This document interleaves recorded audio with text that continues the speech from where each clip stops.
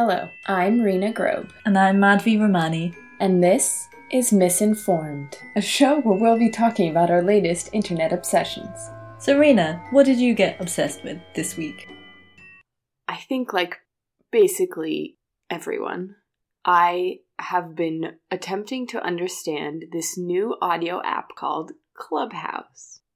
Clubhouse, for me, came out of absolutely nowhere. I think January 17th, I was minding my own business at home at my parents' house, and I kept seeing all of these memes on Instagram about Clubhouse. And I texted a friend saying, "What is this Clubhouse thing?" And 3 hours later, she sent me an invite. So Clubhouse is an audio invite-only, iPhone-only app that's currently in its beta phase, I believe. It's existed for 3/4 of a year now, I think, in the USA, but it only really took off in Germany within the last 2 weeks. And it's just been absolutely everywhere. And like most new things, it's caused a lot of discussion. There's, a sense of elitism to it. It's just been occupying my mind and my time for the last week. Mine too. So I like to imagine Clubhouse as it's kind of like a corridor, and you're just walking down this corridor and you can step into a room and people are chatting in that room, and say those rooms, they have different subject matters on them, like science, relationships, how to be a successful entrepreneur, things like that. A lot of those rooms are dedicated to marketing, making money, branding yourself, all of that kind of territory, which is kind of true in life in general, or the internet in general. It's all about monetizing stuff and broadcasting your own business. But there are some very interesting discussions happening there. In the last week, I have found myself in rooms with German journalists and politicians like Elena Fares, SPD. A lot of the SPD politicians are on there. And it's interesting, actually, because the SPD is the Workers' Party, is supposed to be, but only people who have iPhones are allowed on Clubhouse, so workers with iPhones, apparently. I've been in a room called Extrem Dumme Frage an Helge Achenbach, who is a prominent art advisor. And that was really cool, because it was kind of normal people sort of asking him questions about art, how to buy, what to buy, which is art is quite elitist, that world. I've been into Pitch Dein Date, where people just say what their ideal date was. South Asian Creatives, a group called Why Don't Bay Area Women Enjoy Bay Area Music? I have no idea what Bay Area music is, but the answer to that question has got something to do with sexism. I've been into Turn On Your Erotic Feminine Power for Purpose, which sounds like a really bullshitty name, but the conversation in there was so beautiful and supportive. It was just women being kind and lovely to each other and helping them find their confidence and their power. It's actually really nice. I was surprised by that one. I've also been into Ask a Rocket Scientist Anything. Did Robin Hood just rob the poor? Stocks Crypto Reddit. Politics and Pushbacks. Was Männer über Frauen wissen sollten. And the whole title of that room was written in caps with exclamation marks and emojis.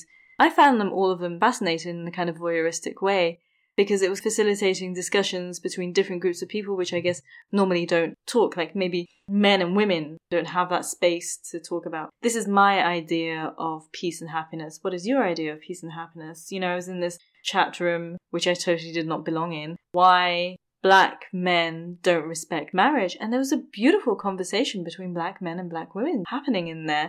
So it's been fun. I mean, totally distracting, but it's been nice to see people just having discussions and people coming together. And I think that's also how society works. We're getting into more and more of a polarized society. So maybe this is the app that actually brings people together. Because the other day when I was listening to The Rocket Scientist, a woman came on and she was talking about the power of meditation. And can the power of meditation, was her question, can it beat the radiation and, all the cancer that you might get in space from long travels in space? And I was like, oh my God, these are two totally different worlds coming together and it's not going to end well. But the question was dealt with such respect, and the scientist was like, yeah, I meditate too. There are a lot of benefits to it in terms of radiation. He just really explained why maybe meditation was not the answer to very, very, very, very high levels of radiation in space, but it was so enlightening. So I'm actually really enjoying it. Yeah, I think that one of the selling points of it at first was you can find yourself in a conversation with people that you don't normally have access to. This democratization of conversation, but then also keeping in mind that at the beginning, I believe that everyone only got one invite and you had to be an iPhone user. But at the same time, a lot of people, I mean, I guess probably it's the world that we move in where, this like marketing, artsy, creative agency kind of world that we move in where everyone is really on these things. So it spread really quickly and everyone seemed to know someone because it felt like suddenly everyone I know in Berlin is on this app. There was a kind of moment where I was like, is this whole idea of elitism and invite only, is this a marketing trick? Are they doing this to fool the public into thinking this is this big exclusive thing? Basically, do they want people to have FOMO about being on their app? I think yes. Yeah. It was really smartly marketed with this exclusivity thing because it's not exclusive. If anyone wants to join, Rian and I have a bunch of invitations between us because the invitations keep on growing, so it's fine. Yeah. But yeah, FOMO.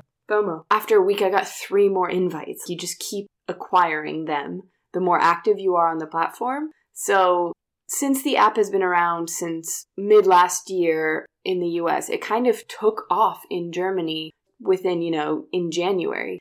And what happened was these 2 men called Philipp Glöckler and Philipp Klöckner, same name, but once with a G and once with a K, who have a podcast called Doppelgänger, which, given their name, is very fitting.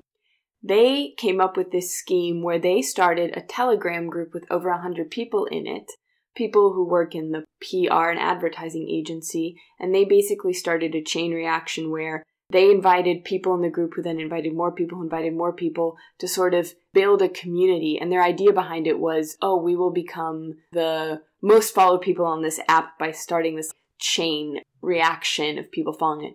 I mean, they did it really well, right? What happened then was just a bunch of marketing and PR and advertising people were on this app, people whose job it is to make you want to be on something. And so they, set that on fire, and here we are talking about it. So job well done. Yeah, and we're at the point now, like I said, that politicians are on it, and it's really interesting when you step into a room and you've got it feels like you're in the same room as a politician, and I wonder what if the app continues to take off like it has been, what that's going to do for democracy. Like it's more of a direct democracy where you get more discussions in society. It's like the Swiss version of democracy where everyone's a bit more politically engaged and aware and feels invested in all of the different things happening in our society.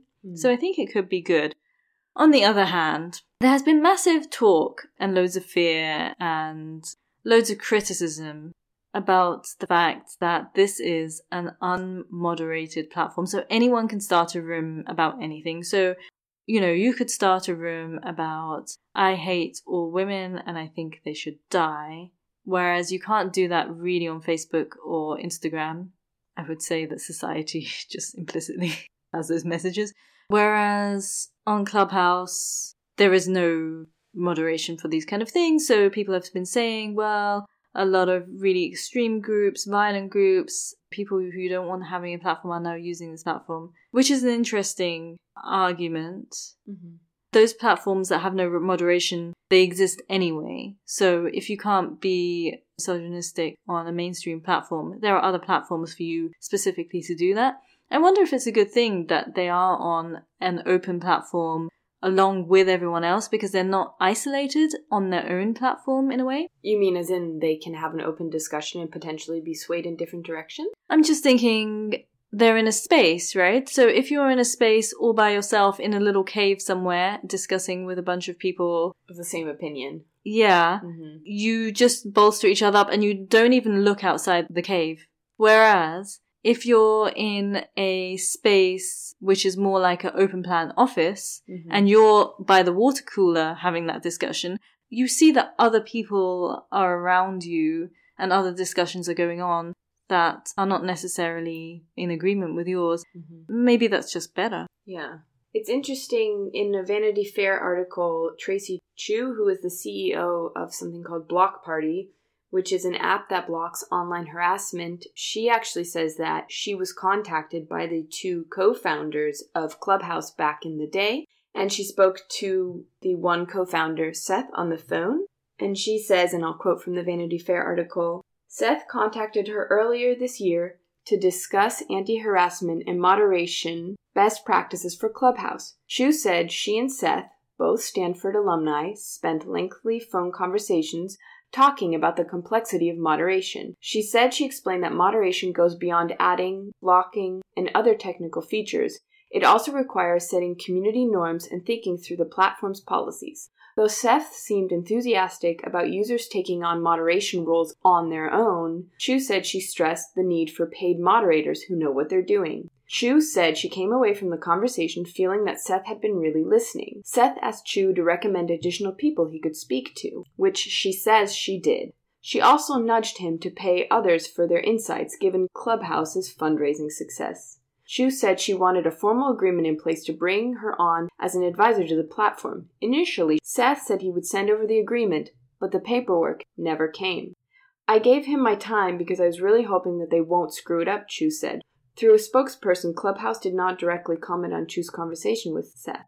The spokesperson said the company values the perspective of experts, operators, and academics in the fields of trust, safety, and moderation, and has brought on such experts as formal advisors, consultants, and investors. So the former CEO of Reddit has also said that platforms should provide moderation training for users and implement cultural norms that allow people to have fruitful conversation. You've got to set up guardrails.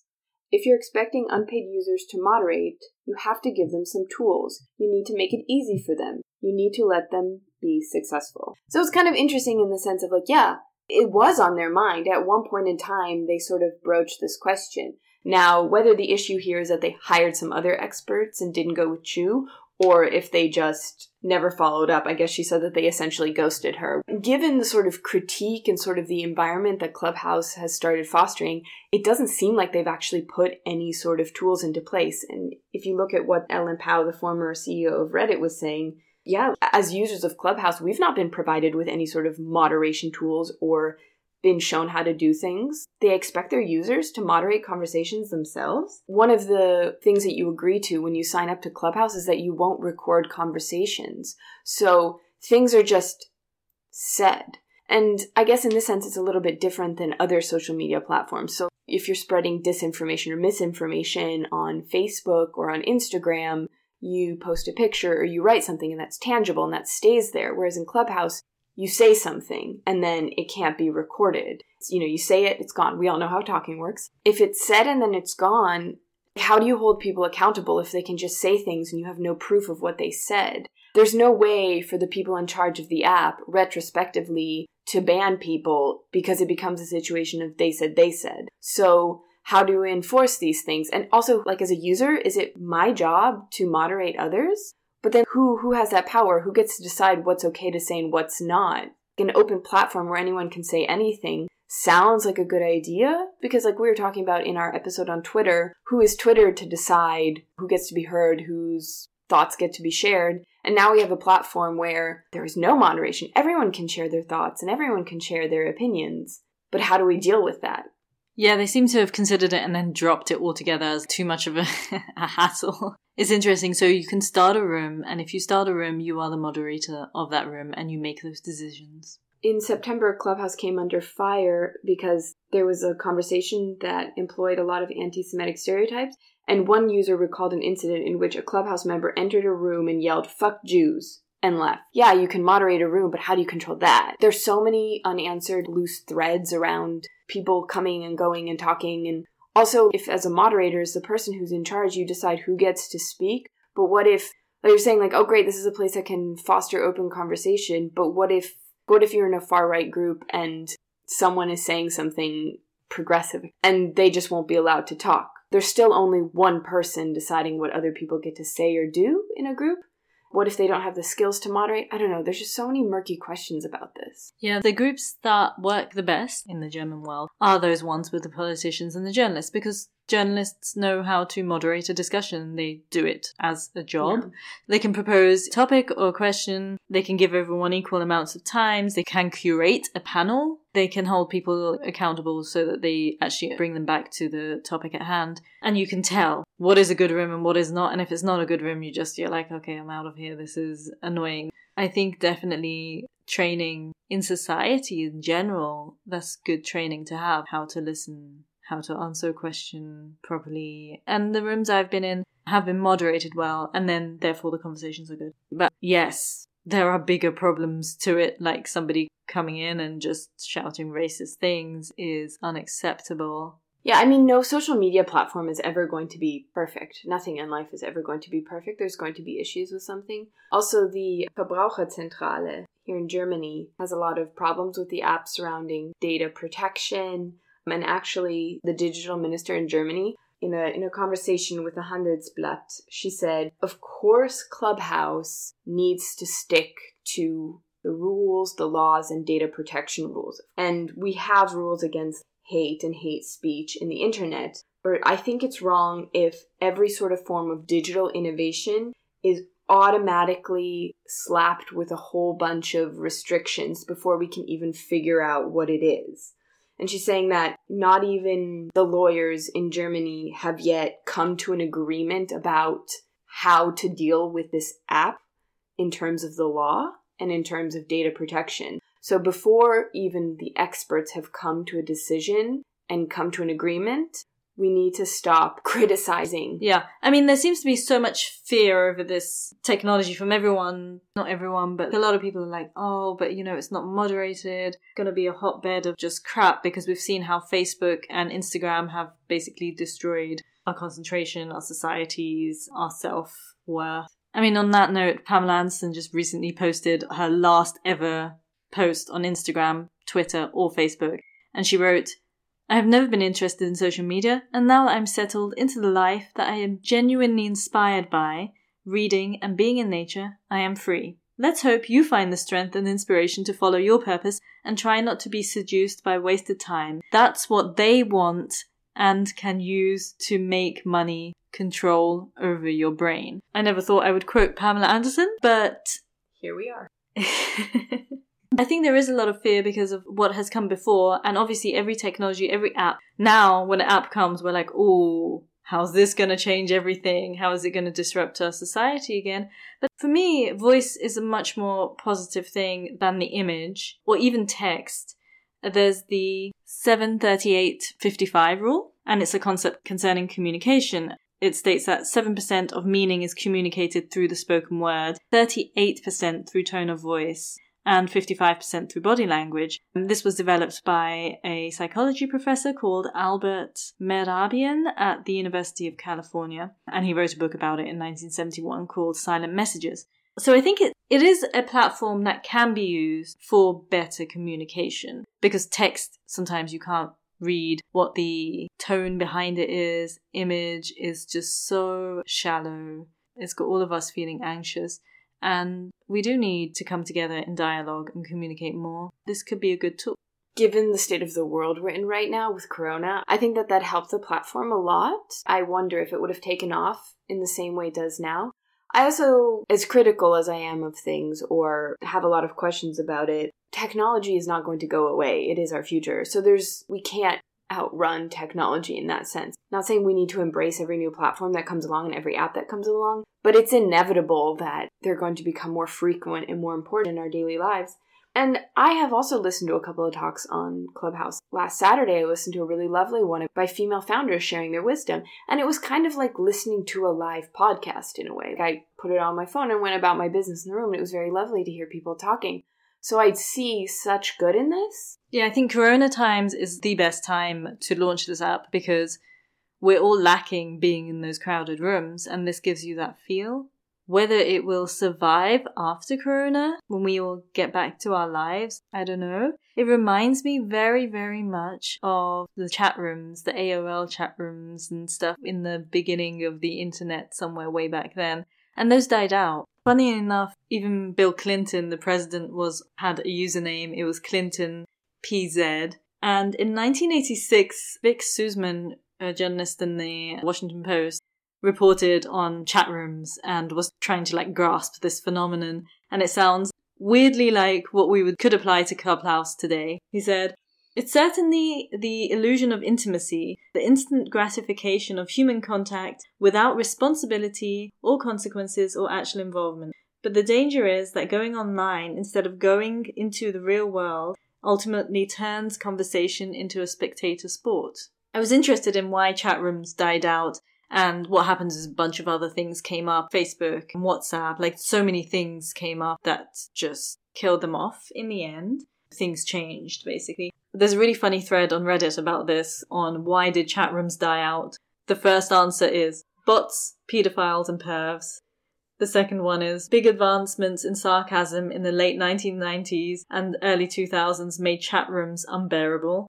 Another answer is because nothing lives forever. Also, what happened with the chat rooms, which is quite interesting, is when Facebook came, our online selves that we could experiment with or pretend being got tethered to our actual real personalities. We had to be more authentic and transparent and stuff. And I feel like we also have to still be ourselves on this app. It's a reiteration of the chat room, but we can't be completely anonymous on it either because we have to be nominated by someone.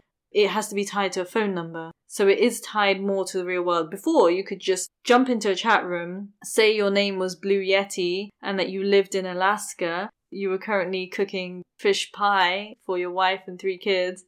And that was you. And this is a kind of chat room, but also it still retains that you're tethered to your real sort of identity a bit more. In her book, Going Dark, Julia Ebner talks about how there's this misconception that any form of extremism takes place on these social media sites that we as the general public all frequent. It's not to say they don't, they definitely do.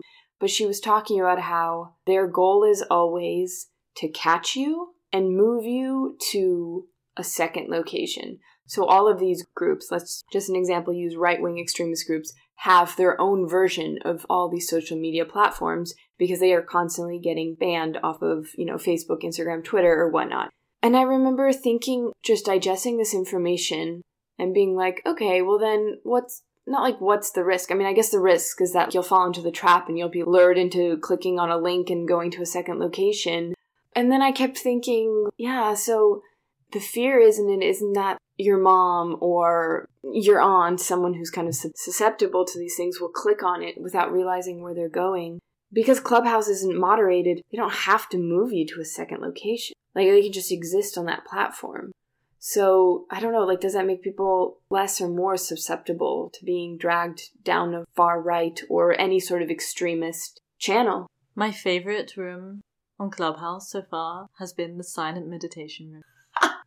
It's like John Cage's, 3 minutes and 15 seconds? Silence has to be created. Exactly. And I think also, sometimes on Clubhouse you'll need that. You could just get off Clubhouse, then you also have silence. I'm not anti-Clubhouse. But you have purposeful silence if you stay in the silent meditation room. Back to John Cage. Exactly. Whereas if you get off, you'll just pick something else up to distract you. Yeah, I mean, I think that it's going to be super interesting to see where Clubhouse goes, how it develops. So, on that note, here are our 3 things you can do this week to be a better person. Thing 1 that I learned from Clubhouse is that if somebody has a different view from you, you should give them the time to talk about it and listen and respond. And that conversation can happen in a very calm and kind way. Thing 2, if you're in a group and someone is touting hate speech or they come into the group and yell something obscene, you can report people in Clubhouse, so you should probably do that. Thing 3, if you are on Clubhouse, try and step into rooms or conversations that have nothing to do with you or with people that are nothing like you, because I think there is something interesting in just listening to other people's points of views, their perspectives, stepping into their lives and their concerns. It could really widen our own perspectives. Thank you for listening. Until next time, goodbye. If you like this podcast, please subscribe and share it with your friends. And if you like, you can share your internet obsession with us. Tweet us and follow us on Instagram at @the_misinformed or email us at misinformed.podcast@gmail.com. You can also subscribe to our newsletter. Find the link via our Instagram or our show notes. We are an independent, non-profit podcast. If you would like to show us some love, you can give a one-off donation via SoundCloud or become a patron on patreon.com/misinformed. Thanks for listening, and until next week.